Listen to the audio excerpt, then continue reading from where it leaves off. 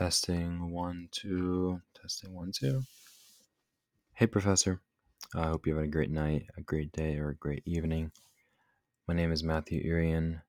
I just want to make sure this microphone is good before we start. I welcome you to my podcast.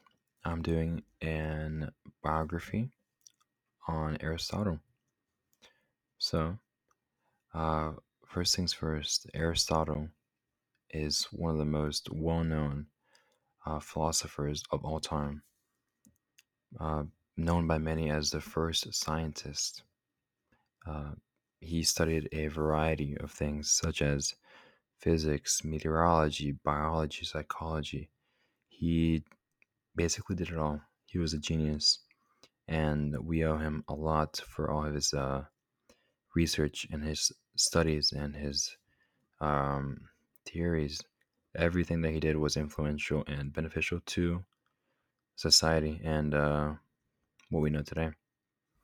But I want to start it from the beginning. So, Aristotle was born in Stagira in Greece in 384 BC. And his father was a physician. And unfortunately, both his mother and his father died when he was very young. So, not much is known about either of them, except that his father was a physician and he studied medicine. And so, after this, his older sister took care of Aristotle up until he was 17. And not much is known about Aristotle's early education, either because this was so long ago. There's not too many documents to back up anything except some speculate that he studied medicine, just like his father. So when Aristotle was 17, he was sent to Athens, which Athens at the time was the best place in the planet to study and to go to school. And that's exactly what he did. He enrolled in the academy. And what the academy was a school founded by Plato. Now, Plato was an extremely influential philosopher at the time, and we'll hear a little bit more about him in a moment, because him and Aristotle would often go head to head about their way of thinking, and a lot of people actually thought that Aristotle would take over after Plato passed away or stepped down. But that wasn't the case. As I stated, they had very distinct ways of thinking and mythologies. And one big example is that Plato believed knowledge came from reason. So you were born with knowledge. You just gotta think about it. Think hard enough, and you'll remember something crucial. And Aristotle said it came from experimentation with the real world. So experiences and what you see and you feel as your life goes on. You gain knowledge from those things. So you're not born with them, but instead you experience them and you learn. So 20 years go by, and Aristotle is a phenomenal student at the academy. From a very early age, he was a star student. He was coming up with his own ways of thinking, and was basically a young philosopher before he was even 30. So by the time he was 37, it has been 20 years since he was at the academy. Plato passed away, and as stated earlier, he did not, in fact, take over the academy, but instead he left. He left the academy, which was then when he went to Macedonia and met with King Philip II. And he actually had a very interesting task for Plato, which was, I'm sorry, for Aristotle, which was to tutor his young son, which was Alexander. And now we know Alexander as Alexander the Great. And so he tutored him for a while, and eventually Alexander took over the throne at 20 years old when his father um, well, passed away and started conquering the world. But back to Aristotle.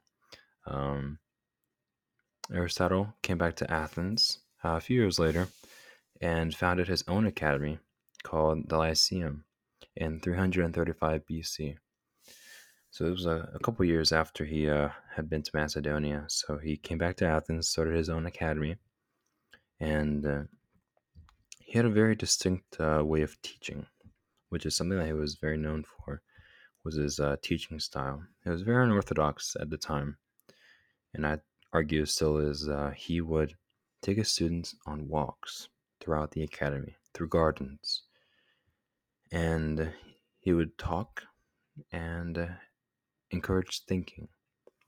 So by walking around and giving his lectures um, outside, he would encourage free thinking and new ideas. And this is something that he did for his time at the academy, or I'm sorry, at his academy, the Lyceum. And during that time, he married a woman named Pythias. And we haven't talked about his relationships yet up until this point. So yeah, Aristotle, he was um, he was getting into a relationship with this woman named Pythias, which he married and then had a daughter with, which they also named Pythias. Unfortunately, the only thing we know about her is that she died 10 years after her marriage with Aristotle. So unfortunately, it did not last that much time. But while he was at the Lyceum, he studied a variety of things such as biology, which was a huge one, meteorology as well. We won't get too much into them because we're talking about his relation to psychology in this point, but I will briefly touch on it because it's a huge part of his life. So after all, this is a biography. So Aristotle came up with an early version of the water cycle. He would see the clouds come down with rain, and he would think that water would evaporate, go up into the clouds, and come back down in the form of raindrops, and eventually back up to the sky, to the clouds, and well, a cycle. So, of course, this was incredibly impressive for the time. I mean, this is 335 BC. Talking about the water cycle, it's extremely impressive. But as for psychology, one of the main things that he helped contribute with was the scientific method. So, the scientific method was very unique to Aristotle because it fit right in with his way of thinking, which was to make observations, experience things, and then make inferences and conclusions on them. So he said that if we sense our environment, we can come to a conclusion about those experiences from what we see and what we feel. Aristotle believed that the best way to acquire knowledge was to gather information and think about said information. So a lot of thinking and pondering on your experiences that help you to come up with a conclusion about something, hence the scientific method. Especially the version that we know today, it's very, very similar. You come up with a hypothesis and eventually get to a conclusion. And this way of thinking, he combined empiricism and rationalism, and he used those two methods to come up with his scientific method. So he combined two existing ideas and blended them into one. So extremely beneficial to the psychology world at this time. The scientific method was something that he came up with, and we still talk about this day. So basically, the founding father of the scientific method. Something else that he came up with was the theory of memory, and this goes back to Plato. Like I said, we bring him up a little bit more. Um, so Plato had this idea that all our memories are already within us. We just gotta bring them out. You know, as we grow older, or remember them. But Aristotle thought that was not quite the case. So his theory of memory said that memory comes from past memory experiences and basically from what we associate something as good or bad, safe or dangerous, flavorful or distasteful. Our memories come from our past experiences. So he had he had four laws of memory that I'll go over. So the first one was continuity. So what continuity was is that if you have a good time with your friends, for example, and you associate your good time with your friends and it continues to happen, you'll think of being with your friends as having a good time and having a good time as probably being with your friends. So that association is it's continuous and that reflects in our memory. So we think about those things and remember them. The second law was similarity. So this was thinking of one thing may make you think of another. Basically, is the concept of this one. This could be something such as me thinking I'm hardworking. Being disciplined is similar to being hardworking, so I might think of myself as also being disciplined because I am hardworking. Does that make sense? So basically, the two are similar enough to where you can think of both as being one or close enough. You associate the two together, and that's in your memory. So when you think of one, you think of the other. And the third one is going to be contrast. So this is the opposite of the second law that we just went over. So thinking of one thing, such as optimism, um, may make you think of the opposite, which is pessimism. So you think of one, you think of the opposite as well. And you associate the two together as being polar opposites. So happy, sad, angry, joyful. So, and then for the last one, the fourth one, it's going to be frequency. And this one's pretty simple, pretty self explanatory. The more two events co occur, the stronger the association between those will be. So, going back to the friends example, if you continuously and frequently have a good time with your friends, you're going to have a strong association between those two. Is basically what that fourth law says. So, all these four laws make up the four laws of memory that Aristotle came up with, which was extremely beneficial to the psychology world and the new way of thinking. Because at the time, this was brand new knowledge. This theory was fresh and it made more sense to a lot of people. So you're not born with these memories, you make them from your experiences in the real world. And this is something that he taught at the Lyceum for many, many years. And something I'll touch on very briefly. It's not exactly psychology related, but it's his way of living, his way of virtue, his the term that he used.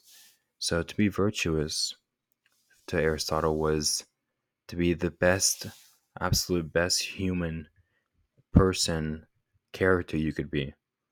So to put it very broadly, very vaguely, as you would, a virtuous person knows what to do, knows what to say, and knows how to act in any situation and picks the best outcome. So the reason that's so vague is because it's supposed to be. There is no set way to act. There's no set way to say or speak in a certain situation. But a virtuous person will always think of the best thing to say, the best way to act.